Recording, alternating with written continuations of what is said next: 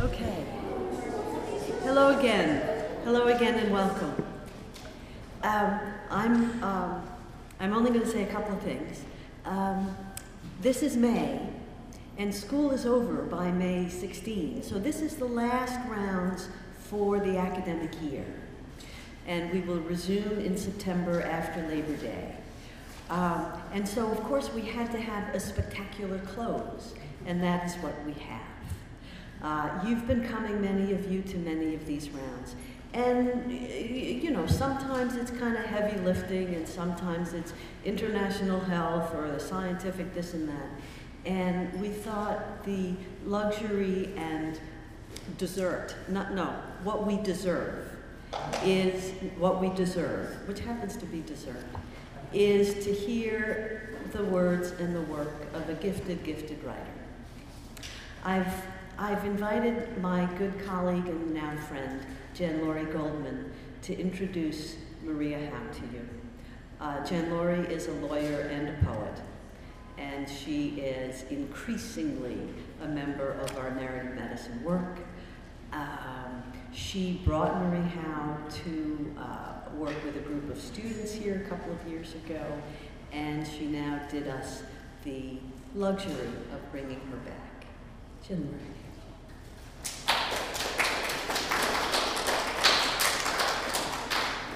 So nice to see all of you here on this wonderful rainy afternoon. Thank you, Rita. So welcome.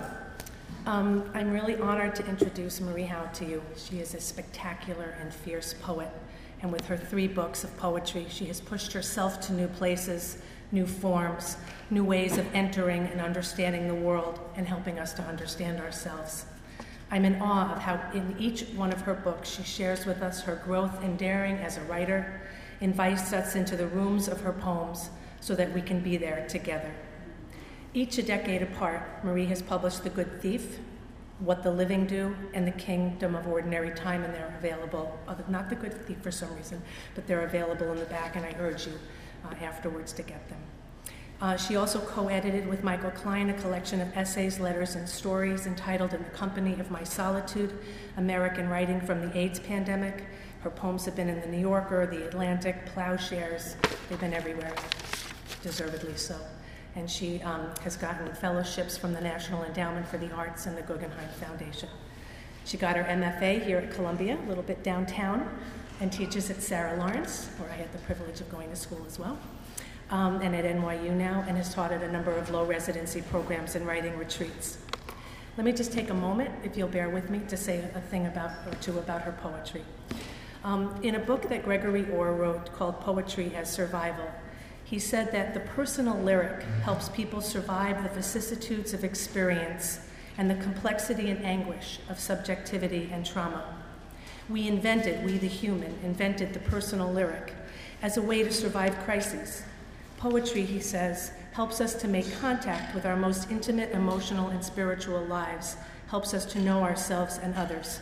I believe that Orr is talking directly to Marie Howe's poetry.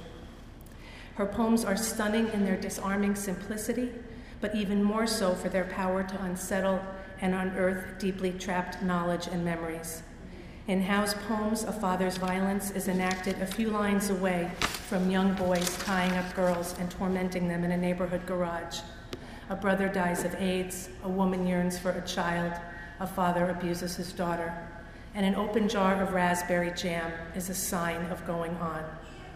In her poems, we experience how living is a way of remembering, of honoring. It is with ordinary moments in ordinary time that her poem takes on the greatest leaps, confronts our greatest pains. Take the poem about a broken phone and being on hold with the phone company, pushing a lot of buttons and talking to more people who ask you to push more buttons, and then wondering at the end about a life without the phone, without connection. Marie writes about what matters, how we live, what we do to each other, what we lose, and how we survive those losses. Our world is confusing and chaotic, and this is likely true whoever you are, wherever you live, but her poems offer us some containers filled with a kind of truth, the courage to concede limits and vulnerability. Her poetry brings a frame and an order to the most disordering of experiences. Not a formula to get over the hard stuff, but how to be fully in it, fully human. As Marie said in an interview, any story told for its own sake is not poetry, it seems to me. We all have stories to tell. It's the complexity of the human heart that I think is poetry's subject, the complexity of the human experience. Her language is direct and cinematic. Her poems stay with me. So whenever I see a cemetery, I think of her lines from The Grave. Quote, "That first summer I lay on the grass above it, as if it were a narrow bed, just my size, and lying on the ground above my brother's body like a log floating on a lake water above its own shadow." Another poem, The Spell, recounts how a 4-year-old from the backseat of a car can ask just the right question in just the right moment, take us from a story of a tuna salad sandwich to acknowledging the loss of a dear friend and the as yet unlived life. The poem holds us on that journey from the secular to the sacred. In the very early years when I was starting to study poetry at Sarah Lawrence, I lived with Marie's What the Living Do. Her poems looked me in the eye. They said to me, "Be brave." Her poems have been my teachers. As she has said about her own writing, we don't tell a poem what to be. The poem tells us something we need to know. It's in the process of writing that we discover, that we learn, that we see, that we inhabit the space of uncertainty.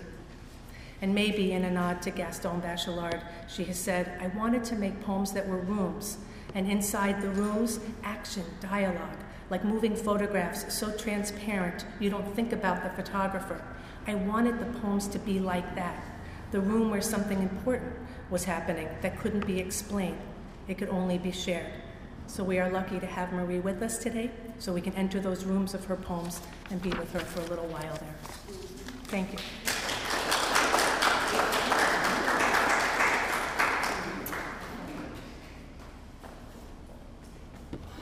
It was so beautiful, wasn't it? It's like listening to a story. You guys feel far away. I know it's hard to come closer. Does anybody want to come closer? Because it's hard to talk to you when you're farther away. I'll get closer to Scott. Thank you. Anybody tempted to come up? Just a little closer. I'd move this, but it's taped down.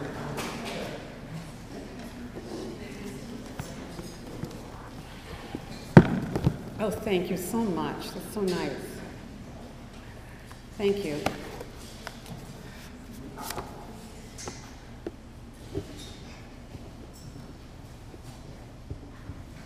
A new configuration.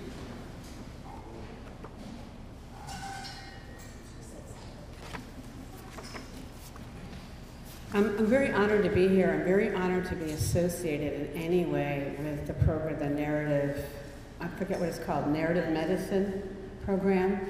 This notion of actually listening to each other and you know, actually saying, how is it going with you? Tell me how you are, really, is of course what art does. Art asks us to be present. And it hurts to be present sometimes. Other times it's delicious. On a rainy day in a sickening cab, it's not so pleasant. Then I get to be here. My brother John was 28 years old when he died after living with the AIDS virus in 1989. I was one of 9 children in my family. I was the second oldest, the oldest girl, which in an Irish family is the oldest. And my brother John was the second youngest. He was 11 years younger than me. But we were best friends from a very early age. From when he used to say, well, he was born and we were best friends, essentially. It's like, hey. He was an amazing man. And he was a real teacher to me. So I'd like to read some poems about Johnny. In those days, as some of you know all too well, people could die very quickly in the 80s. You know, they died in a day, a week, just quickly. And John actually had lymphoma and was treated for lymphoma. But then he contracted pneumocystis pneumonia. This is just before you guys figured out how to cure that. And he did actually die and come back. He was one of those phenomenons in the intensive care unit. He did die and then revive and got over. I mean, it was one of those things where everybody in the hospital kept visiting his room and saying, what happened? So here's a poem called For 3 Days, about that time. For 3 days now, I've been trying to think of another word for gratitude, because my brother could have died and didn't. Because for a week we stood in the intensive care unit trying not to imagine how it would be then, afterwards. My youngest brother, Andy, said, "This is so weird. I don't know if I'll be talking with John today or buying a pair of pants for his funeral." And I hated him for saying it, because it was true and seemed to tilt it, because I had been writing his elegy in my head during the 7-hour drive there and trying not to. Thinking meant not thinking. It meant imagining my brother surrounded by light, like Schrodinger's cat that would be dead if you looked and might live if you didn't. And then it got better, and then it got worse. And it's a story now. He came back, and I did, by that time, imagine him dead. And I did begin to write the other story, how the crowd in the stifling church snapped to a tearful attention, how my brother lived again for a few minutes through me. And although I know I couldn't help it, because fear has its own language and its own story, because even grief provides a living remedy, I can't help but think of that woman who said to him, whom she considered her Savior, "If thou hadst been here, my brother had not died." How she might have practiced her speech, and how she too might have stood trembling, unable to meet the eyes of the dear, familiar figure that stumbled from the cave when the compassionate fist of God opened and crushed her with gratitude and shame.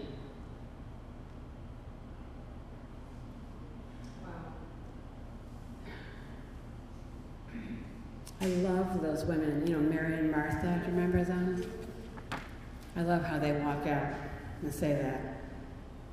If you had been here, my brother had not died.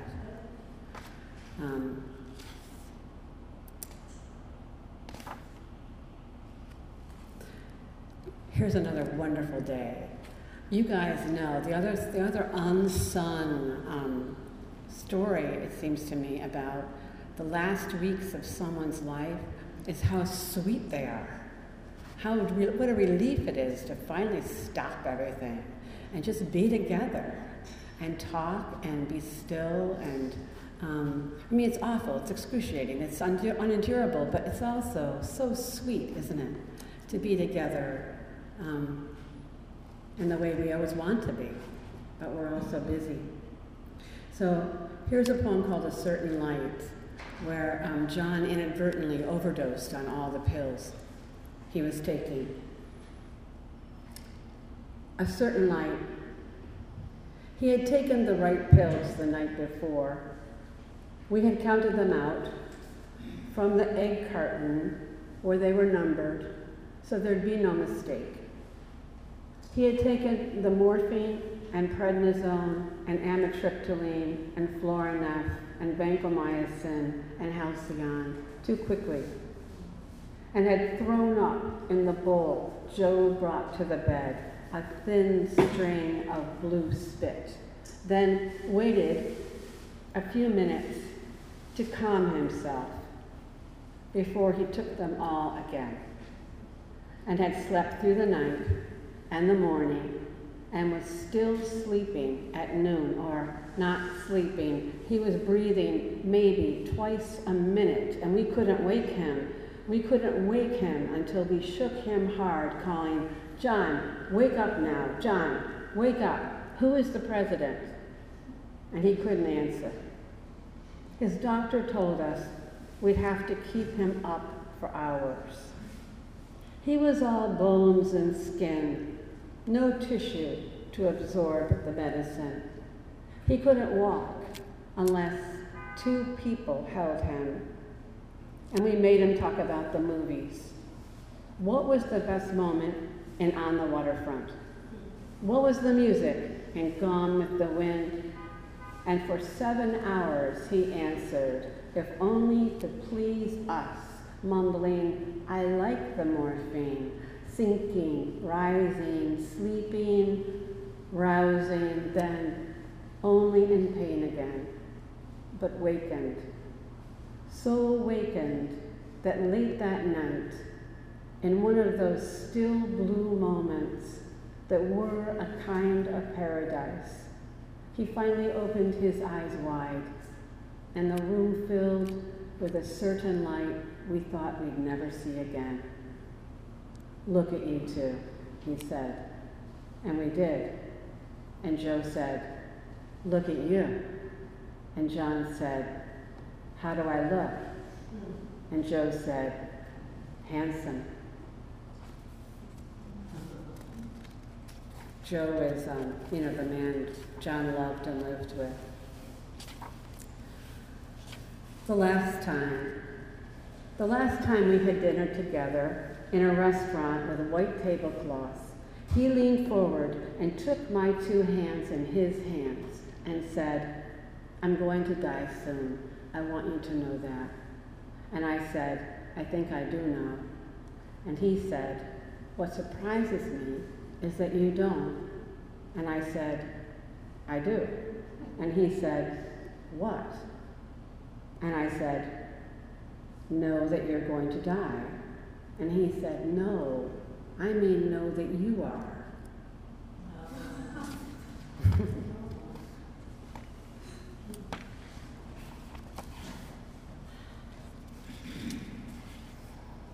This whole thing about telling stories, this is our oldest thing we've ever done. Remember long, long, long ago when we were around the fire together? And we would tell the stories. This is a source of comfort and is a form of I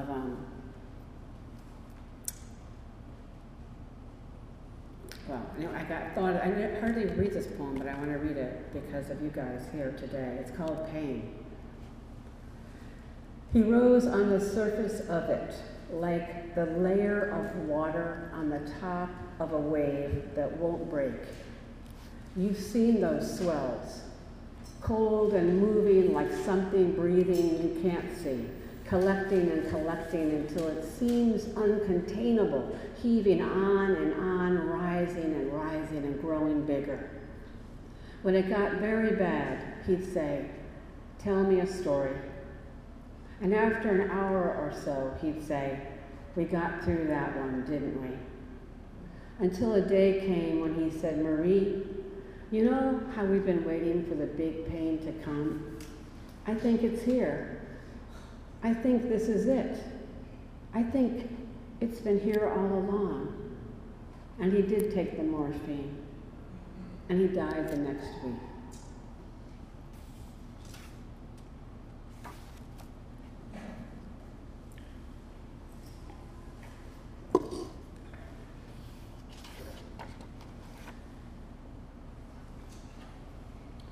The cold outside. "Soon I will die," he said. That was during the heat wave that summer. The orange lilies bending toward the house beside the driveway. The heater in his car broken on and blasting. And the green shade flapped against the window screen as if what was out there inhaled and exhaled, sliding away from the window, banging lightly against the sill, sucked flat against the screen, peeling off and blowing out again. Today, the cold outside is bright and brittle, heaps of hard snow between the sidewalk and the street. And look, someone has shoveled a narrow path in front of the bakery so that walking, a person has to step aside and let another person through, or pass through as the other person steps aside. Soon I will die, he said, and then what everyone has been afraid of for so long will have finally happened, and then everyone can rest.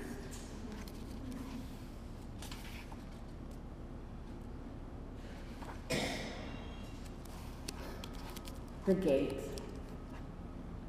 I had no idea that the gate I would step through to finally enter this world would be the space my brother's body made.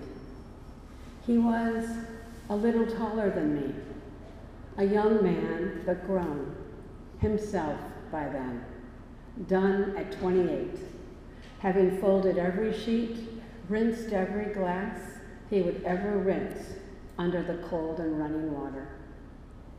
This is what you have been waiting for, he used to say to me.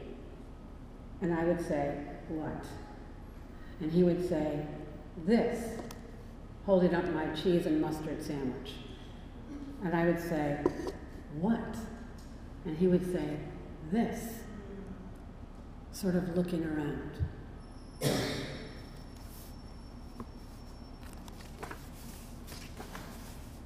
Isn't he adorable? He's such a Buddha. This is what you've been waiting for. He used to say that to me when I'd be crying or with a broken heart. Well, Mayor, this is what you've been waiting for. What? This? Grr. Darn. Late morning.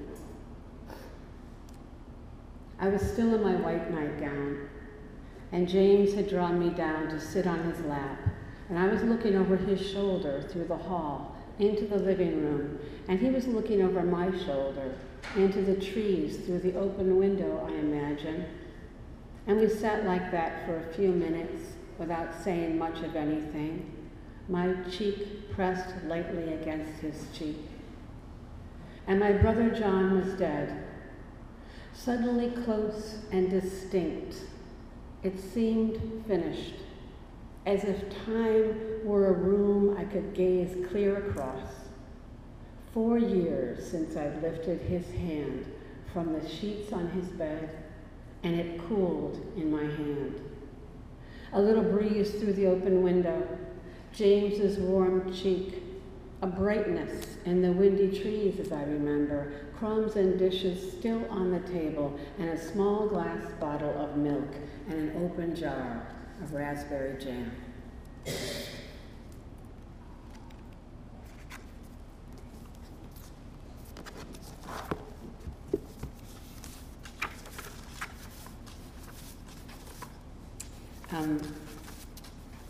I grew up in a large Irish Catholic family, and we went to church every Sunday. We didn't miss a Sunday. Anybody, what I mean? When we had to come home and Sunday brunch, we had to tell the whole table what the gospel and the epistle was about. And if we didn't know, we had to go back to church. So I grew up with those stories, and I love those stories. You know the story, there's so many wonderful stories, but when Jesus is walking, through somewhere, he's healing people, and a woman, it can't get to him, and she thinks if I just touch the hem of his garment, I'll be healed. Did anybody here ever see, there's a great film about the Reverend Al Green. Remember Al Green? Let's Stay Together, Loving You Ever? Remember? And then he became, he had a change of life. Remember when somebody threw a plate of grits in his face, right? And he became the Reverend Al Green. There's this amazing documentary about him. Did you see it? Did anybody see it? he does a sermon about that woman, somebody, but because he's Al Green, right? He's a genius.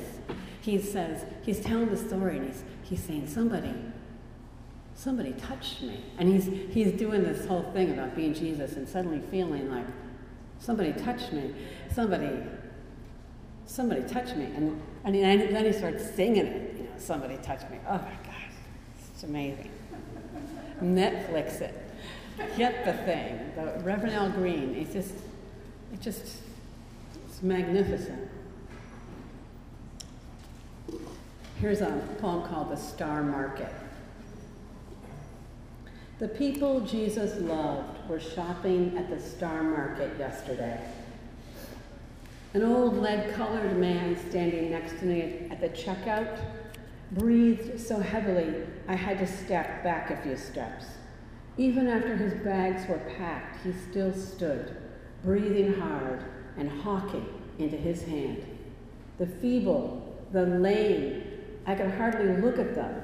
Shuffling through the aisles, they smelled of decay, as if the Star Market had declared a day off for the able-bodied, and I had wandered in with the rest of them. Sour milk, bad meat, looking for cereal and spring water.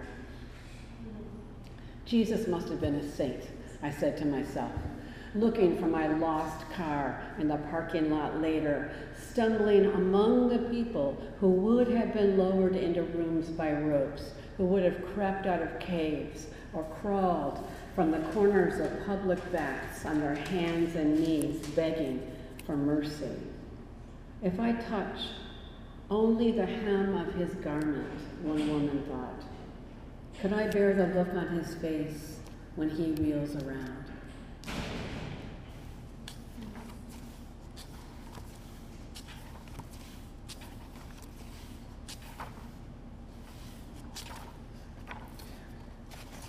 After the Movie is a poem that really ought to be called After the Divorce. That's the secret.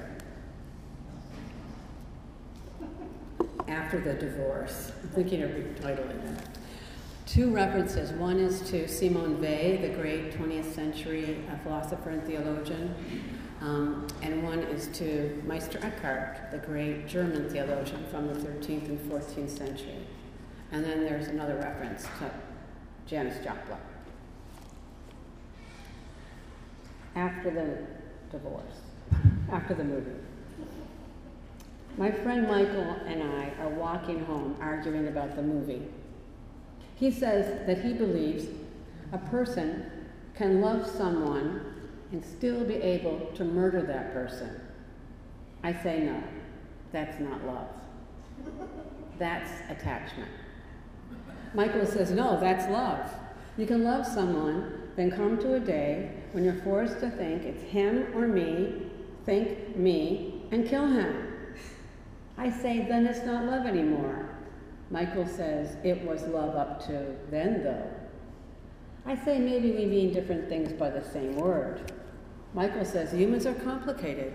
Love can exist even in the murderous heart. I say that what he might mean by love is desire. Love is not a feeling, I say.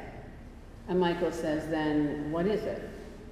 We're walking along West 16th Street, a clear, unclouded night, and I hear my voice repeating what I used to say to my husband. Love is action, I used to say and say to him. Simone Weil says that when you really love, you are able to look at someone you want to eat and not eat them. Janis Joplin says, take another little piece of my heart right now. Meister Eckhart says that as long as we love any image, we are doomed to live in purgatory. Michael and I stand on the corner of 6th Avenue saying goodnight. I can't drink enough of the tangerine spritzer I've just bought. Again and again, I bring the cold can to my mouth and suck the stuff from the hole the flip top made. What are you doing tomorrow? Michael says. But what I think he's really saying is, Marie, you are too strict. You are a nun. Then I think, do I love Michael enough to allow him to think these things of me, even if he's not thinking them? Above Manhattan, the moon wanes, and the sky turns clearer and colder, although the days, after the solstice, have started to lengthen. We both know the winter has only begun.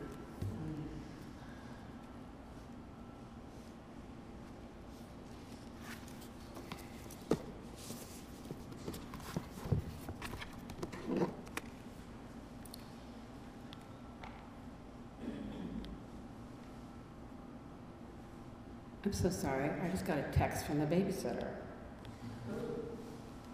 I just have to go, yes.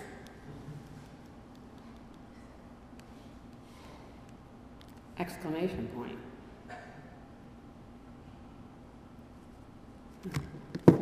It's so weird to look down and go, am I still bringing her home? I'm like, yes. We're supposed to have brought her home 20 minutes ago. Oh.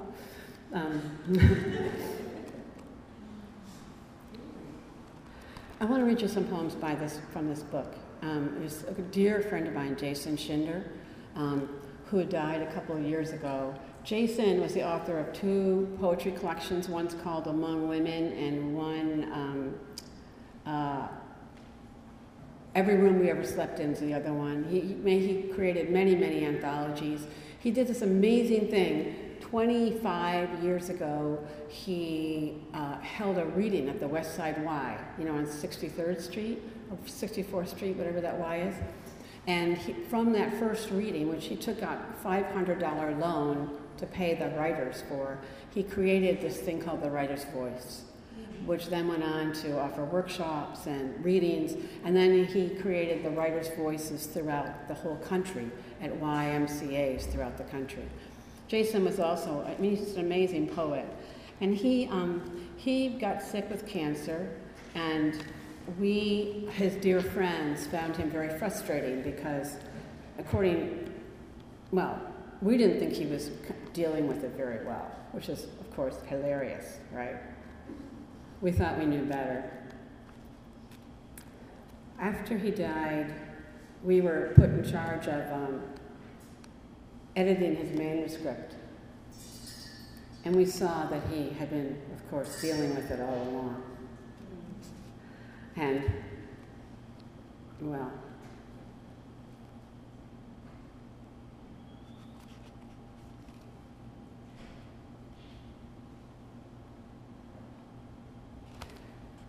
at sunset,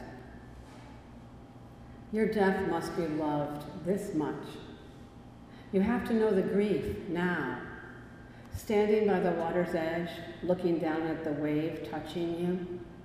You have to lie, stiff, arms folded, on a heap of earth, and see how far the darkness will take you. I mean it, this, now, before the ghost, the cold leaves in your breath rises, before the toes are put together inside the shoes. There it is, the goddamn orange going into rose descending circle of beauty and time. You have nothing to be sad about.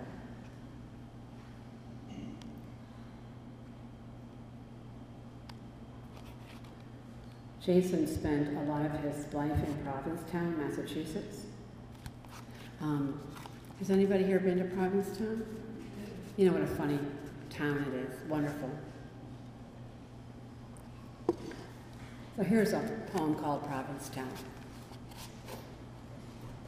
Jason and I spent, 20 years, every single summer, we would walk up and down the street looking for another leather jacket for Jason to buy.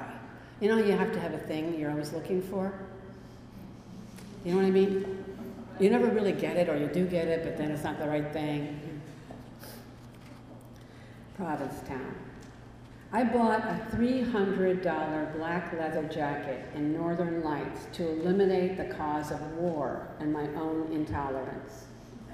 The lesbian saleswoman, nose slightly pulled up by a gold ring and beautiful breasts rubbing up against her blouse, stood so close I inhaled her breath. I left pizza crust on the bench beside Town Hall, promising to bless any creature who would swallow it.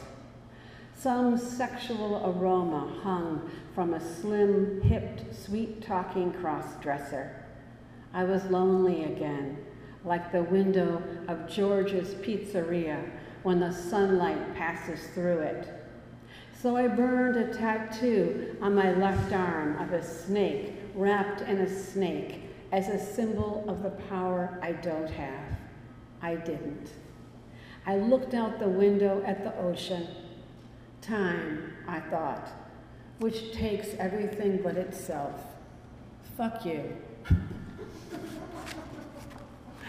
I love that.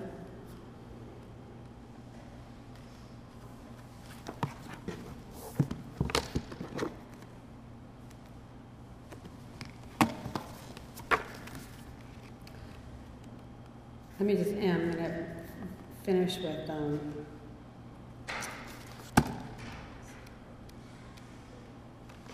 two short poems.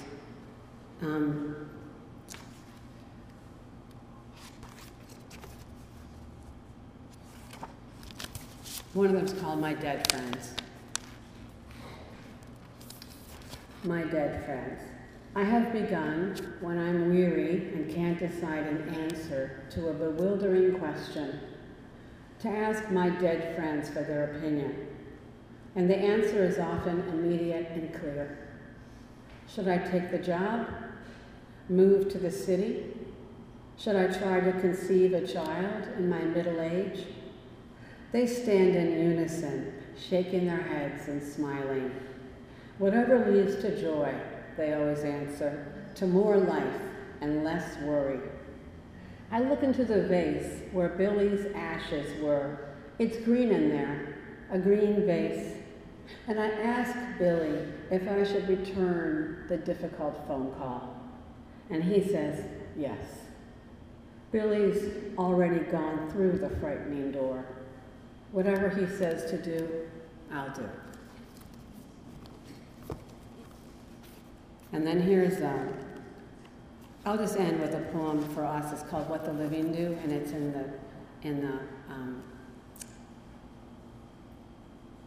the form of a letter to my brother. What the living do. Johnny, the kitchen sink has been clogged for days. Some utensil probably fell down there.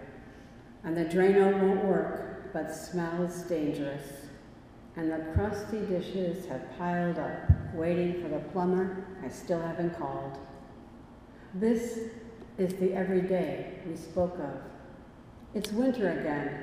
The sky is a deep, headstrong blue, and the sunlight pours through the open living room windows because the heat's stuck on too high in here, and I can't turn it off. For weeks now, driving or dropping a bag of groceries in the street, the bag breaking, I've been thinking, this is what the living do. And yesterday, hurrying along those wobbly bricks in the Cambridge sidewalk, spilling my coffee down my wrist and sleeve, I thought it again. And again later when buying a hairbrush. This is it. Parking. Slamming the car door shut in the cold. What you called that yearning. What you finally gave up. We want the spring to come and the winter to pass. We want whoever to call or not call, a letter, a kiss. We want more and more, and then more of it. But there are moments walking when I catch a glimpse of myself in the window glass, say the window of the corner video store, and I'm gripped by a cherishing so deep for my own blowing hair, chapped face, and unbuttoned coat that I'm speechless. I am living. I remember you. Thank you. Thank you so much. Thank you. A couple of questions.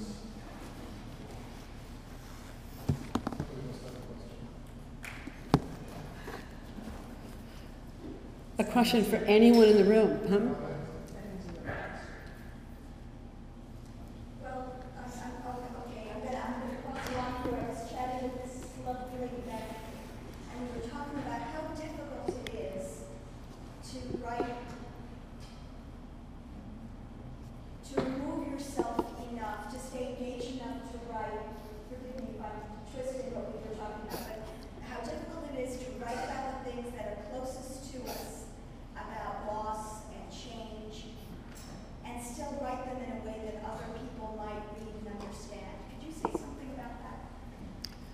Well, you know, Robert Frost said something really great about that. He said, no tears for the writer, no tears for the reader. No discovery for the writer, no discovery for the reader. And John was a great editor. You know, I write a lot of poems, and I throw a lot of them out. And I would call John up, and I'd read him something, and he would go, no, didn't happen that time. I mean, it's very difficult. You have to have a real experience when you make the poem. And if you have an experience when the poem happens, I believe that the energy of that original experience stays there. And the poems I love, like by Emily Dickinson or Whitman or Frost or Tony Hoagland or Nick Flynn or any of the zillions of poets who write, somehow it's still happening, you know, it's still happening. It's not a record of what already occurred. But it's really hard. I mean, I don't know how to do it either. I mean, I write so many things that get thrown out because it's very hard to do it. But I don't think we ever really write about loss. I feel like we write it, they're all love poems, you know, and I think that's part of the energy too. I mean, you know, they're love poems, you know, that somebody, I mean, I'm not denying unendurable loss, you know. I mean, it's life-stopping, life-changing, and, you know, and yet that's not, I think, what people actually write about, you know? Yeah. What's the difference between love and attachment? You tell me. That poem's sort of... You mentioned in your dialogue. Yeah, she doesn't know what she's talking about, that woman. I mean, that's part of the story of that poem, right? She thinks she knows. She doesn't know anything about love, really.